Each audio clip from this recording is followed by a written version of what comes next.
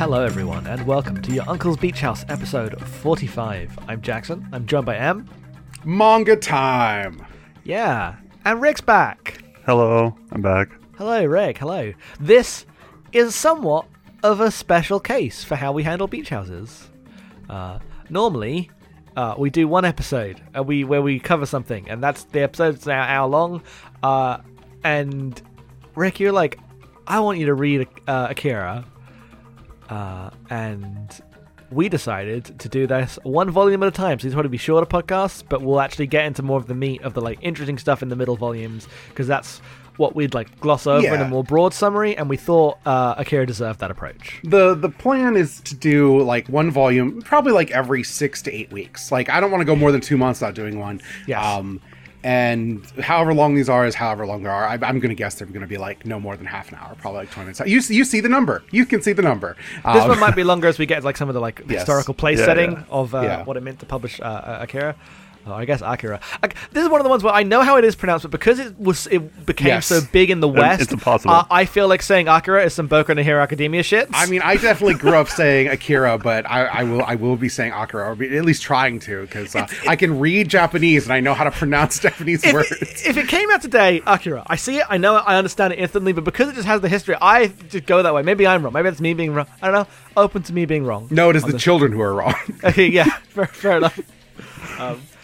But before everyone yells at me for saying Akira, that was why I did that. Anyway, I was gonna be nice to you and just not mention it. So just gonna hang it. Just gonna mention it. Cut off the past there. I'm not here. This is Asuka. Right? Exactly. Anyway, Akira is the manga written by Katsuhiro Otomo. This came out in Japan between 1982 and 1990, which means the movie Akira happens while this comic is being made, much like Nausicaa and the Valley of the Wind, which is kind of when you first got us on to maybe we should do Akira someday.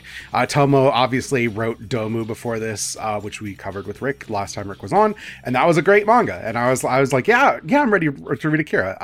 My background, I guess, is I saw this movie as a teenager. I've seen it a couple times. I remember being really impressed the first time I saw it, and every time I've watched the movie since then, I have liked it less. I just think it's a very pretty movie with a lot happening, and I just don't care about any of it. So I came into this knowing that people like the manga in a different way. They're no, you should still read the manga. There's probably stuff you're gonna grab onto. I already like the manga more than the movie. I'll say that in this first volume. That's where I was as well. I watched the movie. It was one of the first anime movies I saw, and I haven't seen it since then, and I didn't find it that great. I found the emotional stuff in the movie kind of flat in a way that I already don't know about the comic. And I'm going to revisit the movie after this. Maybe I'll appreciate it more. Because like I said, it's still fairly young, and it definitely was very new to anime when I was watching it. But I remember coming out of it being I don't know if this movie works hanging all the stuff on the Tetsuo Kaneda stuff, because that's the emotional core of the movie in the way that it's not. It's already not in the comic. 6 issues in, clearly this stuff, the jealousy stuff, is the easiest thing to hang a mass market movie on, and there's a lot more. The manga is going in so many different directions with this already that I'm very excited. I really, really like what I've read so far. So I read this from the library at first, I think. It was a long time ago. But it was after I saw the movie. I don't think I've met anyone who's done the other way around. That's be hard to do, I think. To come into them the other way around. Yeah. I mean, you just have to be getting into anime and manga for the first time now, right? Yeah. And I could definitely see a teenager now reading the manga before you see it. Oh, yeah, for sure. I mean, I feel like Akira is this is the movie you have to watch is an opinion of our generations. I don't even think of it as an opinion of your generation. I think it's an opinion of my generation and older. Yeah, but it came to my generation because I was listening to podcasts of people from your generation, right? So at this point, I've talked on Gotham City Limits. I think that Akira is definitely the movie that everyone working on Batman has seen. I can guarantee. I mean, obviously, there's people who worked on Akira who are working on Batman, but I mean, on the Western side, everyone's seen Akira there. I just believe that's true. Yeah. So do you want the comic connection to that? I would love the comic connections. Okay, so in 1980, what do you both know about Epic Comics at all?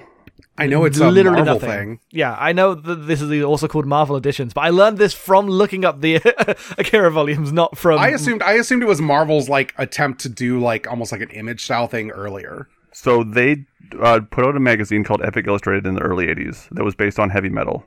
Oh, and it was just getting a bunch of artists in together to do stuff. And then they started an imprint based on the name of the magazine that was basically their Vertigo in the 80s. Mm-hmm. Yes. And it ran until 96. And then they got Go and Guy to do stuff for their magazine in 83. Oh, sick. Which started the talking to people over there. And then later on, they got talking with Otomo, and then they started doing this. And the studio doing, it's in the credits for the Marvel versions, but it's called Mashroom, is Otomo's studio. Like, his staff is the people doing, like, the retouchings and the flippings. All the art for that stuff is all from them and going back to America, and then he's doing touch-ups on the script and the coloring too with Steve Oliff, who he picked deliberately to do the colors. And then the last piece of this is one of the editors on the Marvel version is Mark Cillarillo, who you might know as the editor for Solo, Wednesday Comics, and Batman Black and White, where Otomo has a story in. Yes. Yeah, which all comes back around to Batman and all that stuff. I don't remember Otomo's Batman one, but I have to find it and read it at this point. I've been meaning to revisit Batman Black and White anyway, because I need some Batman comics that are good. If you listen to Gotham City Limits, I'm struggling through some bad Batman right now. You have picked, like, the Batman of your nemesis, though. You've chosen not necessarily the worst Batman, but the Batman that can make you suffer the most. The thing is, it's beloved Batman. I just happen to not like it. That's true. I liked it 2 decades ago, or a decade ago, whenever it was. I think it's only a decade ago. I think it's down. Oh, yeah, whatever. I liked it when I read it at the time. Speaking of colors, though, that version looks really good. Yeah, so I'm reading the Marvel, like the Epic releases from '88, which are colorized, like you said. It's incredible. Because it's done in like the sensibilities of the time, but these are like they're digital art, right? Like I think the thing said it was. It might be. I'm not sure about that. Let's see. Okay. 88 would be. That'd be close. Yeah, it's the first ongoing comic book to feature computer coloring.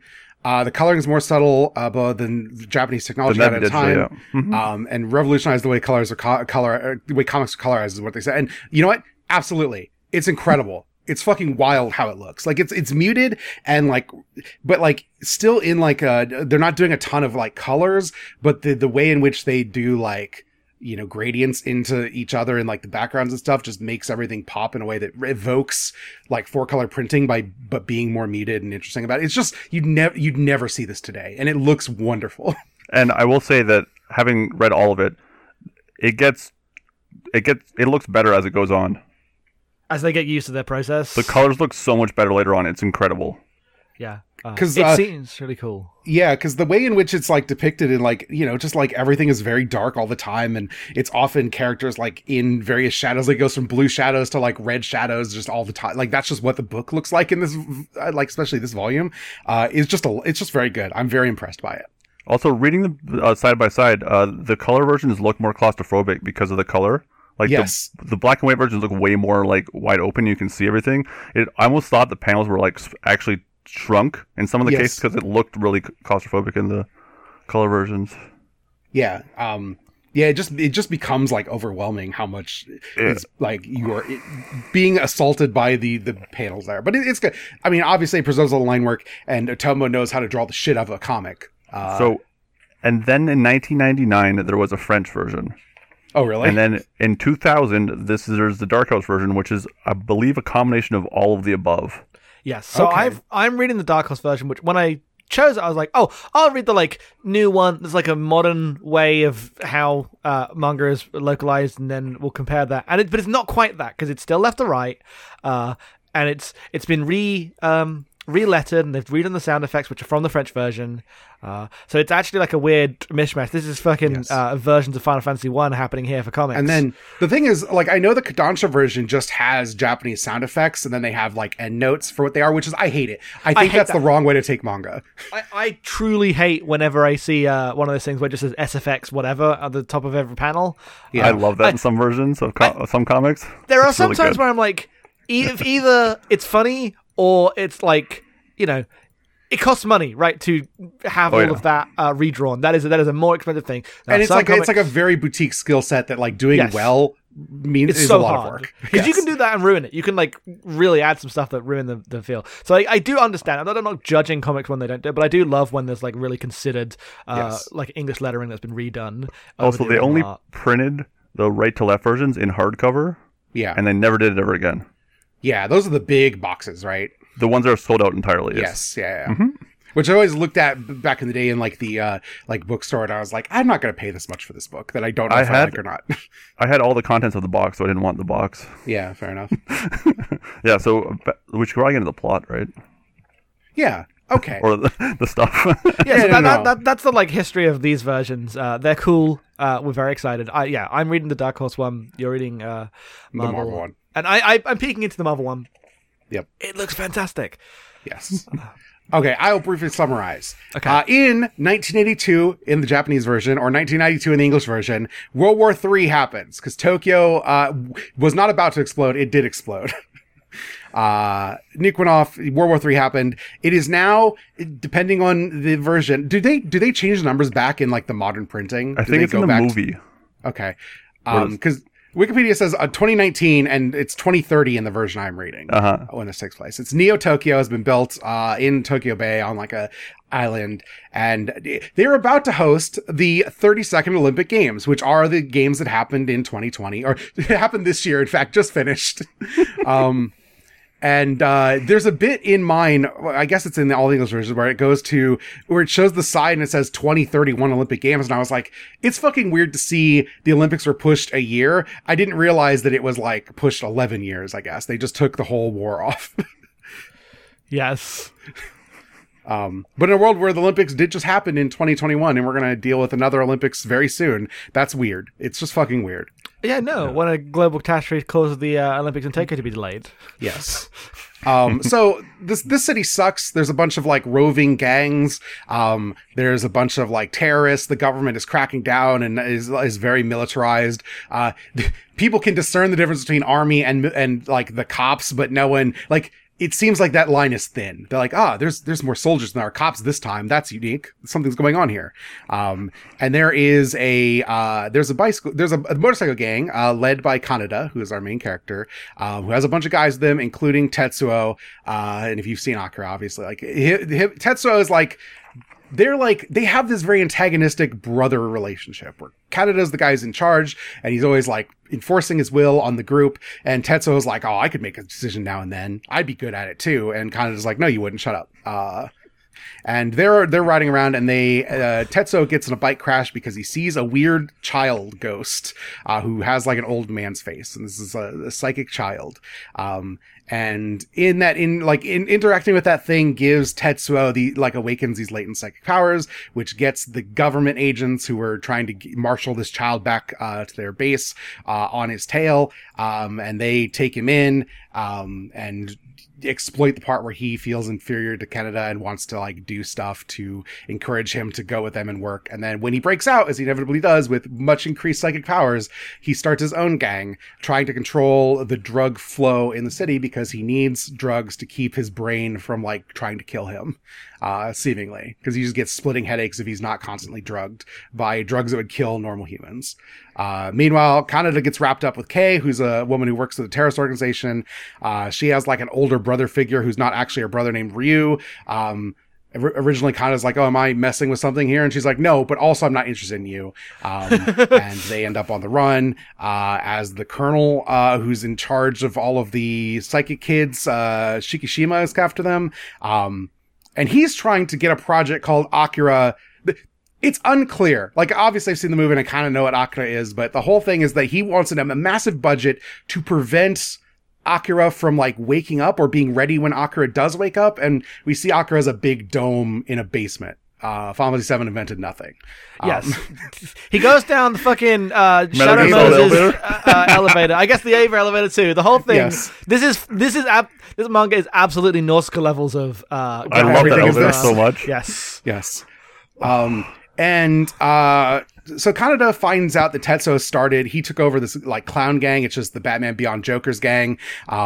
And Kaneda decides, we need to do something about this because he's like making things worse. That's not what we do. We're like, we're not good guys, but we're not like actively trying to hurt people the way Tetsuo's gang is. And also he's messing it on our turf. And they defeat the clown gang, but Tetsuo's psychic powers make it very difficult for anyone to do anything to him. And in the battle, Kaneda has Tetsuo at gunpoint and can't fire, but Yamagata, his like second command, picks up the gun and tries to fire, hits Tetsuo, but then gets his head exploded for his trouble. Kaneda actually shoots him after he gets his head exploded. Yes. Yeah. So yeah, and then Tetsuo gets pulled back in by the Colonel. The final panel is Colonel being like, good job, number, whatever number is, I don't remember the number. 41. It's a really cool panel. It is a really cool panel because it's like him just looking up at the Colonel looming over him, and then there's a helicopter like right above him, like framing his head. It's really good. There's also the bit where he does eat the pill that is too much for anyone, and then dies, and then wakes back up. Yes, and kind of yelled at him for being sent back out of hell. Yes, even hell didn't want you. It's great. And then that's volume 1. Yeah. This is fantastic. So the thing shock you.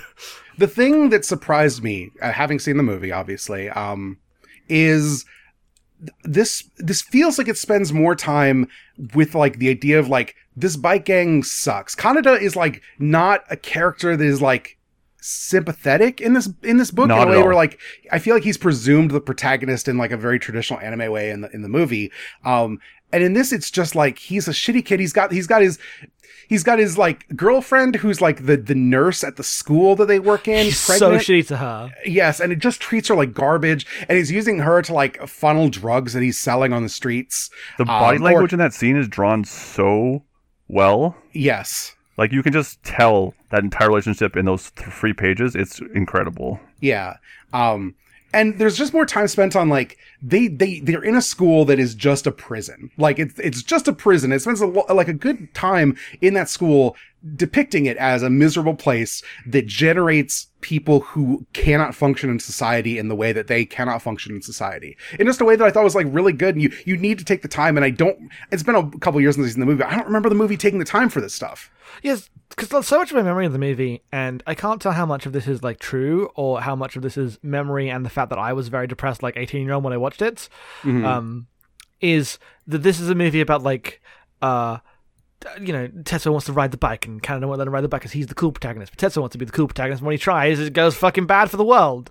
And that's just not really here because it's so much more about the spaces they're in. Everyone's a product of this city. You feel the city way more, which is like how I always hear Akira talked about. But reading the manga, I'm like, I get it. I instantly get it. This fucking awful place, this weird, like fascist hellscape rebuilt after a war, has just made everyone disaffected in all of these really, really well illustrated ways. Because, like you said, like the body language, the places they hang out in, everything is just so well drawn, and it gets this across very quickly.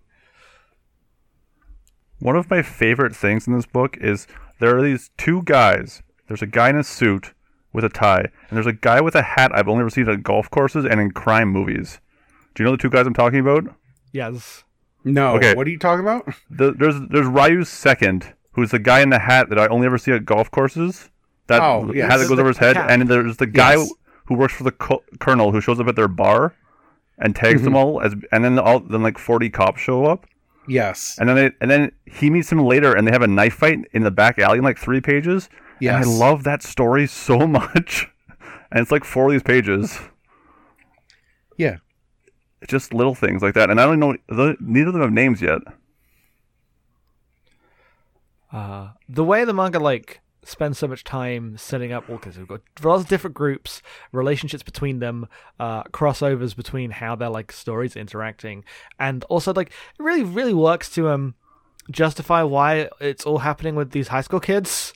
I feel like that's just something that you can often get like presumed into because it's manga or anime, right? And it's going to have a teenage protagonist. In fact, the manga spends a lot of time with the adults going, "Why are we hanging out with this fucking child?" Yes. And because Ryu's right here, man, it's like I could just kill him for you right now. It'd be easy. I wouldn't even think about it. It'd be fine. He'd be out of our hair. And Kanada's sitting in the back, like bemoaning his bike. He's like, "Where's my bike? It's probably lonely." Yep. It's really good. It's the way in which, like, okay, so they see the first kid in the first scene, and that brings both Tetsuo and Kanada into it, and they recognize him later, and they, it doesn't just feel like, oh, coincidence, they'll fall into the plot. It's just very well structured, yeah. Well, kind of falls into the plot because he's hitting on Kai. Yes, right, because he chases when she walks into the bar. Kai. Yeah. And they all want her to, like, step on them. Oh, they suck so bad. And that's different, too. In the Marvel one, they all have a line when she walks into the bar. In the Dark Horse one, it's just a sound effect over all four of them. Oh, I don't have that page up, but it's so funny. The Marvel one adds some, like, just general expository narration, because this is, like, one of the big differences between manga and comics in, at least, like, back in the day. Less of a difference now, even though there are other very pronouncements. But, like, I was reading some, like, really old Tezuka stuff, because I was, like, had a bunch of manga. I was like, I'm just going to go through this. I'll read the sci-fi trilogy he did, that early one. And I was reading that, and I was like, right, this is in the 50s, the 40s and 50s, and none of these have, like, Tezuka's manga doesn't have narration in the way that I think of old comics as having, omniscient third-person narrator, like the voice of a comic book, and they add some of that in to the Marvel one, like just not that much, not too much, but they do add a little bit of that in formally to, like, set the scene for the Western audience. Yeah,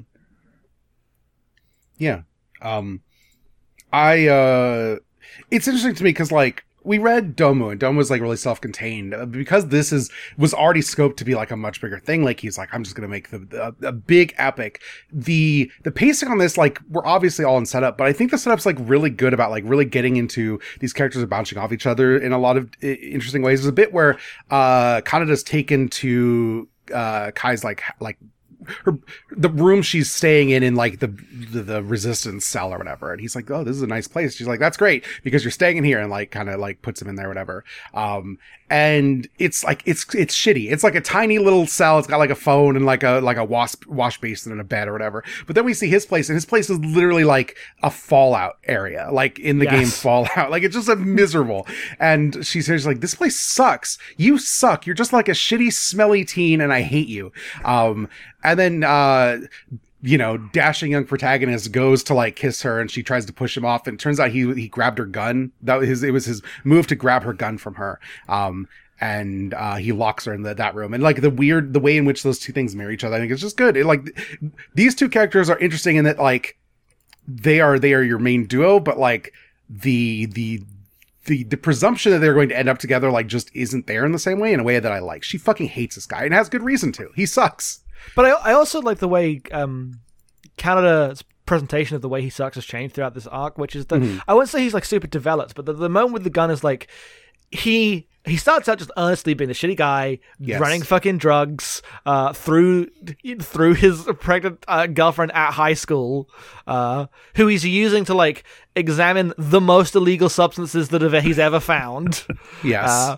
And just, like, nasty piece of work, shitty guy. But eventually, like, by becoming, it's not like a redemption thing, because far more, it's an actual story, so, like, that lens doesn't work. But he understands his role as performance. Like, there's parts where he is earnestly just trying to hit on girls and be shitty, but then he just starts doing that in order to, like, lower their suspicions so he can steal their gun. Yeah, there's also a bit, like, in the first big, like, run-in with the resistance or whatever, he gets a truck and, like, drives up and rescues them from the, like, military police, and everyone's shocked that he showed up. And, like, I like the idea, like, he is the leader of a criminal gang because that's the space he's allowed to, like, ascend to in the world that he lives in. And the minute, like, another opportunity shows up, he finds that his skills are applicable somewhere else and is, like, willing to, like, expand up, like, in a different direction and be part of this. Like, getting roped in is not a thing that he clearly wants to do, but he's roped in. He's part of the resistance now. Also, the bit early on when he's with Kai and she shoots that guy, and he talks to the guard if he asks him if he's still alive. He's completely freaked out by what's going on. Those panels are, like, genuinely some of the most fantastic panels, because he's like cornered in the alley, and then there's like a glint in behind, which is her, and then the next panel is just like this guy, his face gone, slumped against the wall. Yes. The best... just an amazing expression of like one of the violence. best small details in this book is if you watch for like little cylinders of light, because you can see Otomo drawing like the light turning as people turn. So like motorcycle headlights, guns, flashlights, all that kind of stuff. You can watch them like move along the page to the how the cylinders are drawn on the page. It's incredible stuff. Yes. There's one page when one of the like gang members is being chased down by Tetsuo. It's in on mine. It's like it's in volume or issue 5 or whatever. But you just see the 3 lights in the distance as the bike is like tilted coming towards it, and it cuts to like Tetsuo just like framed in shadow with like the headlight casting like, you know, like spooky flashlight. You know, when you put a flashlight like a campfire up to your face and it casts those kind of like eerie shadows framed like that. It's incredible. That's an amazing panel, because it not only is that panel incredible, but like the page it comes in is actually just a single page, right? Because it's when they're discussing, we have to do something about this this whole like gang situation. Yes, it's after Kaneda finds out Tetsuo's in charge, and there's just a cutaway of 2 pages. Of the first page is that guy getting knocked off his bike and then looking up, and the second page is Tetsuo approaches. Yeah, that's all you need. It's entirely it's not a scene. It is like a cutaway to establish the mood of what it means to have a psychic damaged teenager in charge of an evil motorcycle clown gang. Yes, there's also something I noticed the first time this time, which is the panel that Ryu pulls out a gun and starts shooting is the first panel that Otomo breaks. He has someone reach out of the panels. Oh, really? I didn't notice that. That's cool. That panel with the gun firing is the first panel that someone reaches out. Like, someone literally breaks the panel with a gun. That's interesting, because I think of these as like really traditionally paneled books. They are for a lot of the time. Yeah. There's a couple of like really, really, really cool panels. I found it. Man, that's sick. It's the first time it happens in the whole comic. Yeah. Sweet. There's another bit where this one's not a showy, but like he's talking to some guy. He's up the stairs. The guy is down at the bottom of the stairs, and the cops come in. I guess the army they show up. Oh yeah, they found the cell, so and then there's like cuts between their 2 faces with like a diagonal panel break, like as if it was the staircase, and then which leads directly into that other guy just being riddled with bullets. And it wasn't like a showy one. I was just reading this like, this is amazing paneling. This is just so good. Something else I love too is that like you get glimpses of what's going on really, but only like 5 people in this comic know what's actually going on. Like it's the colonel, it's that main scientist, and then it's the 3 kids, and I think that's it. Yeah. Everyone's just like fighting over like scraps basically. I really like the Colonel. I think as this archetype, he's a great one of these. He's so good. Such a hard ass. I love him. He's a shitty hardest guy, but I think they're pretty good at making him. I was about to say not evil, but that's not the... What I mean is, like, his evil is the evil of, like, the thing he is doing. He's not really going out of his way to torture people because he's a sicko villain, right? He's just the colonel of the military. There's the budget scene where he's with all the city people, and he's like, okay, this is my budget. Like, this is immense. Like, we can't give you this amount of money. He's like, you don't understand. This is the conservative version. Any amount you cut past this, tens of thousands of people will die. And when he stands up and talks to these people, he is generationally younger than everyone else in the room. Like, he's a person who grew up during the war, and they did not. They were probably already in power when the war happened. Like, that's the difference between everyone else in the room and him. Yeah. I mean, this stuff is just like, he's Gendo. He's doing some Gendo shit here. But, like, but the thing is, like, the way in which it's pitched so far is that he is trying to prevent a disaster that is going to happen one way or another. Like, he's trying to stop the next nuclear explosion that wipes out Tokyo. Yeah. And he's going to do, like, if some kids get chewed up out of that, it's worth it, because that's just what happens sometimes. And the way he's depicted is like the character who's like rationally trying to like solve this problem that's going to happen one way or another. It makes him like, he's not sympathetic, but he's like a character that like, you're not like, I'm not like, he's not a cartoon villain. He's not the guy from Avatar, right? Yes. Yeah, exactly. He also has a Stringer Bell scene where are you really writing notes during a criminal conspiracy when he lands and they have the lights on? He's like, our secret base is here, you idiots. This is our secret base. Turn the lights off. It's so funny. And Canada's right there, being like, what the fuck are these lights doing? His speech in that cold bunker too is really great. And then, which is not a thing I expected to, because obviously there's lots of things that are stolen from this, but there's one direct thing that is clearly inspired by this next scene that I just wouldn't have seen coming. The fucking escape from Grosnograd from Metal Gear Solid 3 happens. Oh, the bike, the platforms? With the platforms and the sewer and the falling down the thing. It's literally Big Boss running away from Grosnograd. The thing I like about that is like, there's a sense they get split up or whatever, and they're like, oh, they need to reunite. And then the way in which they take these circuitous routes, both of them, and end up on other sides of like this big sewer like chasm. They're on like the third tier of like a giant sewer room, is just real. Like the sense of space and spectacle to that is like the like police skiff comes down Tetsuo's side and like turns and like banks right in front of Kei is just incredible. I'm like, man, this is the shit. This is the stuff that like, it makes this like a comic that understands action in a way that like blows most comics I'm reading out of the water. Yeah, I didn't sick jump there too. He like flies over the yes and grabs on the handle. I didn't want to be mean because I know this is a controversial opinion, but I read Appleseed. I don't like. Shira's art is so busy, and I think the action's really hard to read. This is like just as busy, but the action is so easy to read. Yes.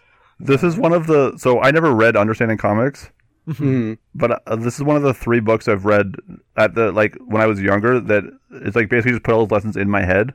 Because you can just you read this. You can read this in like half an hour if you really want to. It just flies, and you think you're reading it too fast. You're missing stuff, but it's working so well that you're not. Yeah, it's just like incredibly well laid out with like a real like powerful sense of place that like when we read Domu, we talked about like the way in which it used like a very small like apartment block as like its landscape of its big psychic battle and how much that constraint worked. This ends up feeling like this, like the action could spill out anywhere, but everywhere feels like denoted and established. You like understand what the space looks like. Yeah.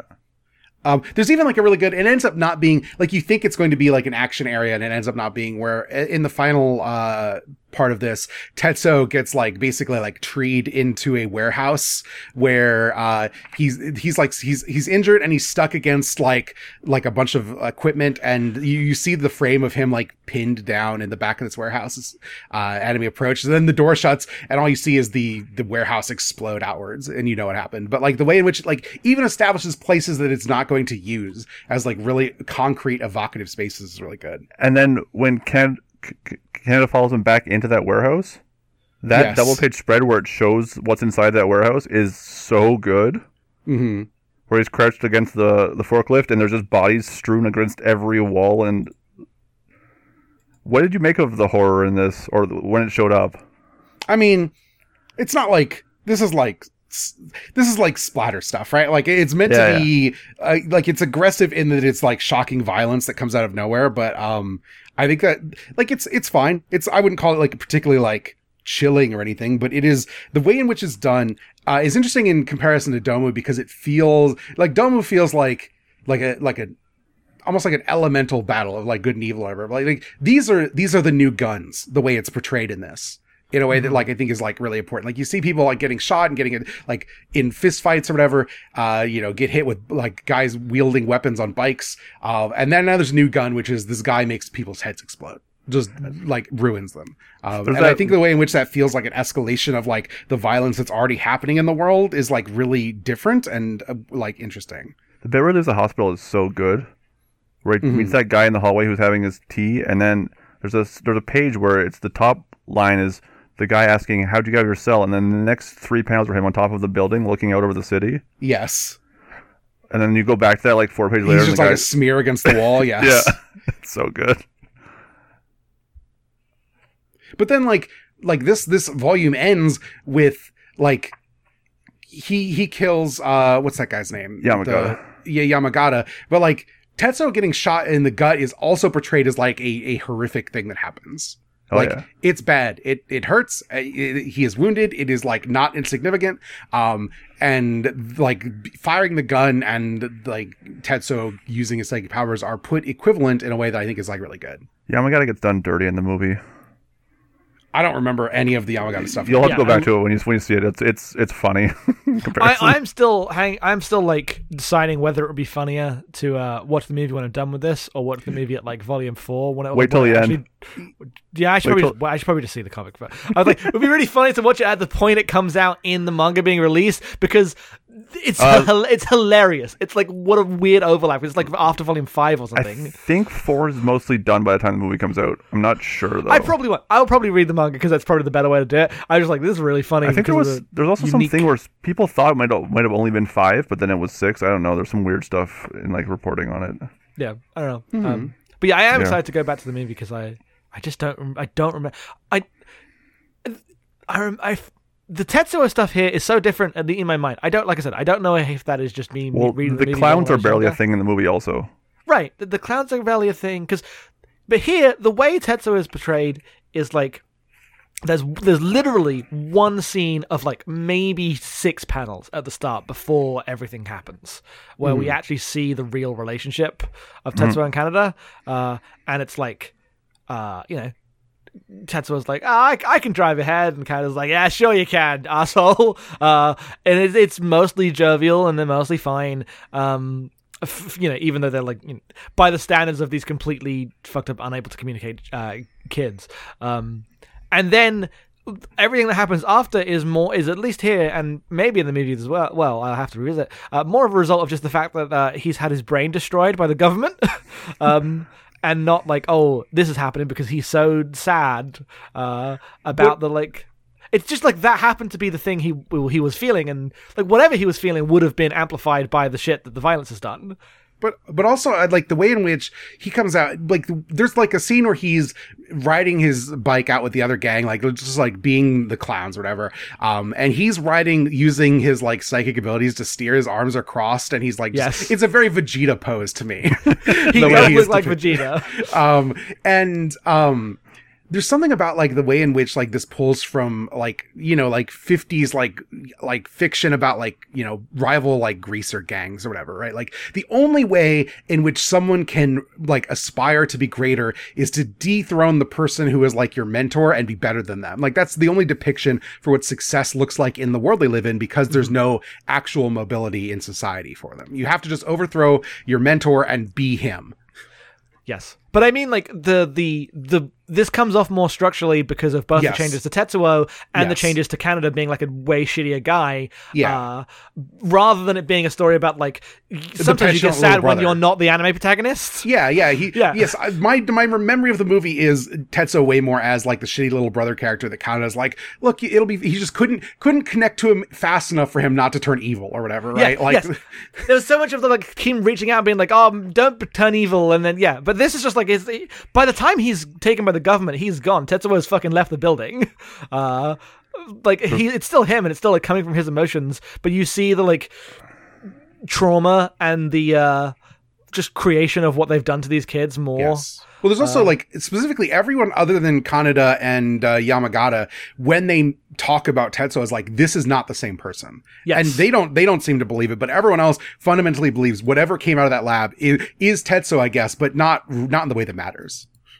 Right. It is not put of like the Tetsuo has come back to like mistreat us for our crime. It's not like the emotional stuff is just so cited for the face of the like actual. Yes. And there's even a bit where the colonel is talking to one of the guys. He's like, okay, we're going to take this kid and we're going to make him one of these psychics.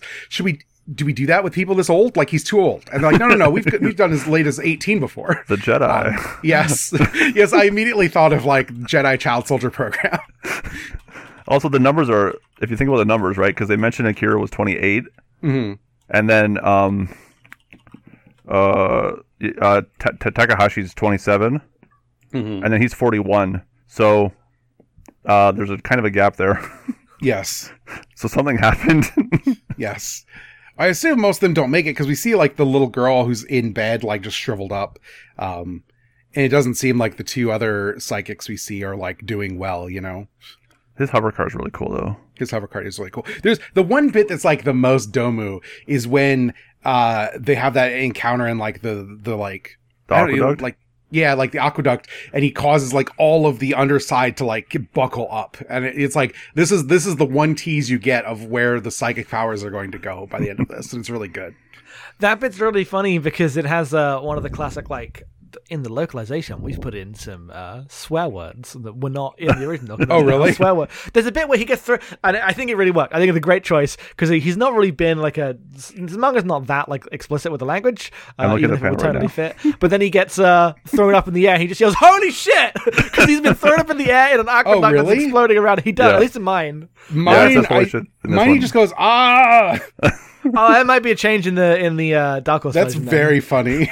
Because it's a really funny panel. Yeah. One of the funniest changes, the page where Yamagata's reading the paper in class. Mm-hmm. In the Marvel version, it's like a side panel version of the newspaper. Mm-hmm. But the Dark Horse one is just a straight on like new newspaper article. Everything. It's really a weird change. I don't know why they did that. There's a lot of those in here, like really weird changes. Oh, really? I mean, I don't remember where. Is that in the first volume? I think it probably has to be, right? It's like 100. I have it by page number because I'm holding the book in my hands. The other page has a really good bit of graffiti that's "Be true to me, Hiroko. I'm saving all my love for you" for number 4, and then the letter U, ever, which I just think is good. I thought it was striking. Also, the panel right after that is an uncolored, at least in the Marvel version, is an uncolored background. It's just white. It's just Tetsuo like in a coat, like hands in his pockets, and it's white. And it's so striking when this book is defined by just intense color everywhere. Yeah, I have to say, I know it's like colorized manga is not necessarily like I consider it a like thing worth doing for people in the modern era. Like, it's just not how it's done. If you can get a hold of this version of this book, it's worth looking at. It's just incredible. Well, it's never done officially, is the thing. Mm-hmm. Because I mean, there's occasionally ones. I think there's like some Dragon Ball Z ones that have been. Oh yeah, those, yeah. But generally speaking, it is like often like fans digitally coloring the raw manga and not what you actually want, which is getting the behind the scenes like first layer. The colorized DBZ just makes it look like those like comic books that are like, we took screens from a cartoon and put them in a comic book. It just it ruins it to me. There are Gundam ones like that, like old like 70s ones from showing people the movies or stuff. They're just panels of the animation. Yeah, movie comics. I mean, it made sense in a world before, especially before home video, right? You like, I watched the movie. I get screens from the movie in a book that I can read. Yeah, I posted that page. Yeah. It's the funniest part here on this version is the like insert real photograph of just of a woman. Who is that? It's so funny. God. Yeah, I don't know where either of these come from. I mean, like the one from the the epic version does look like how you would portray a newspaper panel in a 80s Western comic. Uh-huh. God, that but also specifically that one, because the text is aligned so vertically, it feels like they wrote over the Japanese, right? It is just Grozny Grad, isn't it? Oh, that bit when they escape in the sewers? Yeah. It's literally the Grozny Grad sewer escape. I was like, damn. I mean, he picked a good thing to steal from. It looks great here. It comes across well in the game. I like both. But it was not a thing I was expect. Like, for all the things that I saw in this book that I was very like, yeah, cool. Of course, everything's stealth from this. That was one that caught me off guard. Okay. I just noticed, because we're looking at this page, the fucking graffiti on this guy's podium that's just like a hairy, naked bottom of a man and pointing up to him. So when he stands there, the drawing makes it look like he's got his dick out. Kids never change. The graffiti all over the school is like really good, and like a lot of it's like untranslated Japanese, but there's a lot of like profane drawings, and it's like some of it is translated. It's all like just, it feels right. It also feels like it's like ahead of the curve in like the way in which like 80s dystopian sci-fi student movie, like the substitute happens, but I don't think it's out by this time. Like this just feels like it's very on the pulse of where this kind of fiction was going. The stuff on the staircase into the bar is really good too. Mm-hmm. Yeah, the substitute. Oh God, the substitute's 96. Are you kidding me? That can't be right. That's a different thing, right? But this stuff is like 82, and then like because. By the time you get to like Battle Royale, this is like everywhere. This is like a massive genre. By then it's almost a pastiche, like making fun of this kind of genre. Right, yes. That reminds me of the scene where they go to the guy's bar and the Secret Service guys harass him. So good. when they burn up his liquor license for not telling him where the kids went. Yes. That guy's so shitty too. That's the thing. Actually, all the adults in this book are just pieces of shit. The other thing you get with the Marvel version, if you can acquire it, is back matter that is not replicated anywhere else, including screenshots of the movie that are like, yes, they've made an incredible motion picture. Otomo himself like worked on the movie, which is not typically how this works. And there's just like a picture of Otomo at like the press conference for the movie, insert with like screen grabs of the movie. It's incredible. There's even a bit like, can a saga designed for 1,800 pages of comics fit into 2 hours of on-screen time? Otomo has boldly reconstructed the comic storyline, parentheses, not yet completed, end parentheses, keeping the same theme, but striving for greater simplicity to allow for full cinematic effect. Incredible. And those continue all throughout. There's also, in the second last issue of the last 2 issues of that version, there are fill-in comics by Marvel creators at the time. Mm-hmm. Like English Akira comics in the back of it just to fill space. That's so good. They're very weird, and I believe one of them's, in retrospect, really shitty because it's Warren Ellis written, I believe. Oh, great. Of course, yeah. And then the last issue has a bunch of pinups. Incredible. Yeah, on these, there's a whole bit, like in the first couple issues, it's just like a written, almost like at the end of Phoenix, where it had like the written material that's like about Otomo's life and about his influences. And it's like, he graduated from the same place that Ishinomori came from, and he made Kamen Rider and Cyborg 009. Maybe you've heard of it. But just like describing how Japanese comics are planned and distributed in a way that's like, you need to tell the audience. Nobody knows. At this point, we had a sudden and unexplained technical disaster and lost the audio. But it was ended up being fine. We only lost a couple minutes.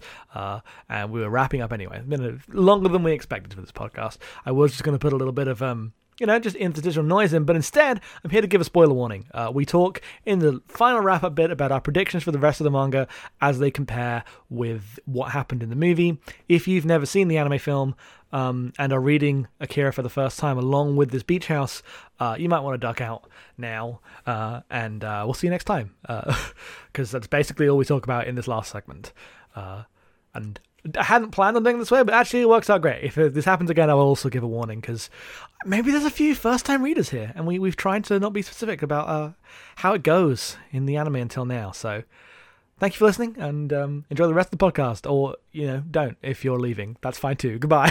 We're back. That was a short technical error. I don't know what we lost. I wasn't that much, but just gonna find you a clip of Chris Dreamo going, the hypersonic effect, to put in. The hypersonic effect. The hypersonic effect marketing on the movie is like one of the things I remember about Akira. It's like the one ephemera that's attached to this thing for me, which is very funny. Have you seen the clips I've sent around about Todd McFarlane? No. So on the Animatrix DVD, the special features, I'm already liking where this is going. It has an hour-long segment on the history of manga to anime to screen. Mm-hmm.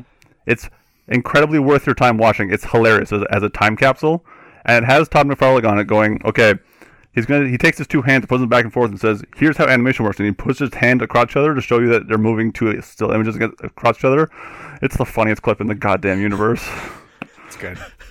I'm just going to need to retweet Casey's Todd McFarlane tweet. Always.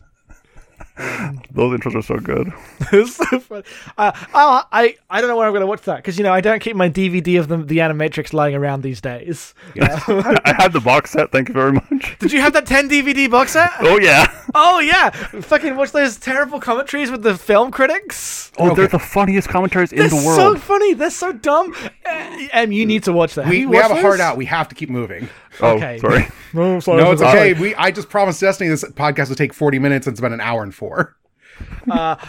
Okay, let's finish this up. We've basically set our points. If we were interrupted, that's because the technology failed. Ricky had one more thing you want to ask, and then we'll wrap this up. You don't know what's happening next. What's happening next? Okay, so this is going to spoil the movie Akira, I guess. Is at some point, I don't remember if Akira fuses with Tetsuo or if Akira is like something else. It's like a ghost child. Anyway, Tetsuo becomes a big baby, and the arena gets swarmed by big baby like flesh. I remember that. That's the thing I remember. Period. So what do you think is going to happen in volume 2? Not that. That's the thing is, like, if you ask me, I'm like, oh, we're like halfway through the movie. They'll just wrap it up. Like, the big baby thing happens. I don't know how there's 5 more volumes of this. I assume we'll get more government stuff and we'll get stuff with the other psychic kids, and I'm looking forward to that. I guess the thing that would happen is more bureaucracy stuff would be my answer. Is like we get more on the like official side of this, and probably like a lot more flashback would be my other guess. Is what I think is going to happen. Okay. All right. I just don't know how you stretch the what I remember as the rest of the story out for 5 more volumes. We're in for a good time. Yeah, I know more because when I watched the movie, I then read a Wikipedia summary of the manga, which in some ways I remember more than the movie because it was words. And I have no idea what's going to happen in volume 2. I can tell you what may be happening in volume 5, but not in volume 2. My like enduring memory of like the end of Akira is Tetsuo. I assume it's at the Olympic Stadium, like sitting on a throne and like his arm just like oozing into like weird flesh monstrosity. Yeah, I remember the Olympic Stadium and the big flesh baby. Yeah. Which, if that is like, I don't think this is what's going to happen. But if it ends up being like Nausicaa and happens like within volume 3, that'll be hilarious. I think that's just going to happen right at the end of the story. Yeah, no, but if that happens and then like the book continues past that point into something else, I'd lose my mind. I'd be so happy. But I can't imagine that actually happening because the Nausicaa movie was made so much earlier in the process than the Akira movie. But I'm very excited. This is great. It's going to be hard not to just read the rest of it right now, but reading month to month as volumes are released is like that's how people enjoy comics. So I'll be joining on. Hope you've enjoyed the podcast. Thank you for being on, Rick. Oh, no problem. Yeah, we'll be doing Grand Realm next. That should be out in a week, probably. Hopefully. I mean, we're recording next weekend, so. Yep. That seems all right. I've watched a couple episodes. It'll be fun to talk about. So after that, I think we're doing Weathering with You as a special episode. So look forward to that. Look forward to all of that. Yeah. Plugs. Rick, do you want people to follow you on Twitter or no? Sure, why not? It's at Combattler Rick V on Twitter. Do you want to say that again because Jackson was laughing over it? Oh, sure. It's Combattler Rick V, which I know now is a V because you guys are doing Volt 5. Yes, Volt is 5, yeah. Combattler V. Yep. Yes, it's Combattler V, Volt 5. They say it in the opening, too, just so you don't get confused. It's a good opening. That's why I used it. You just post good like manga and anime ephemera, so... It's good. Jackson, plugs. You can find me at Headfuls Off at twitter.com. You can find the podcast me and Endu at abnormalmapping.com. Listen to them. They're good. We got to get out of here. You can find me on Twitter at em_being. You can support all the podcast support at patreon.com/normalmapping. Give us money. Listen to the Great Gundam Project. We're watching Planet Tez and Turn 8 Gundam. Turn 8 Gundam's incredible. Planet Tez seems pretty good too. It's a great time. And you should do all of that. Thank you everyone who supported us, especially right now where I'm still looking for a job and it's, it sucks being unemployed, but I'm glad that I can make these things for people and they can enjoy them and that's almost enough to live on. So, we'll be back. Neo Tokyo has not yet exploded, but it will. Well, it did like 20 years ago. That was Tokyo, not Neo Tokyo. This is Neo Tokyo.